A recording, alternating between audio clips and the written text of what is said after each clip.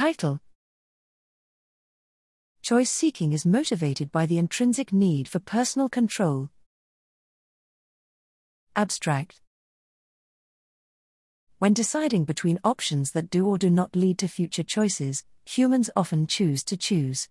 We studied choice seeking by asking subjects to decide between a choice opportunity or performing a computer-selected action.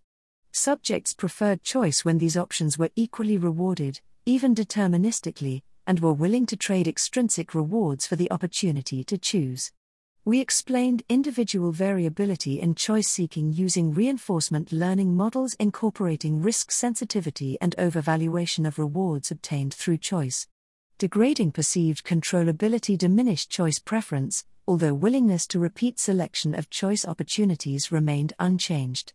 In choices following these repeats, subjects were sensitive to rewards following freely chosen actions, but ignored environmental information in a manner consistent with a desire to maintain personal control.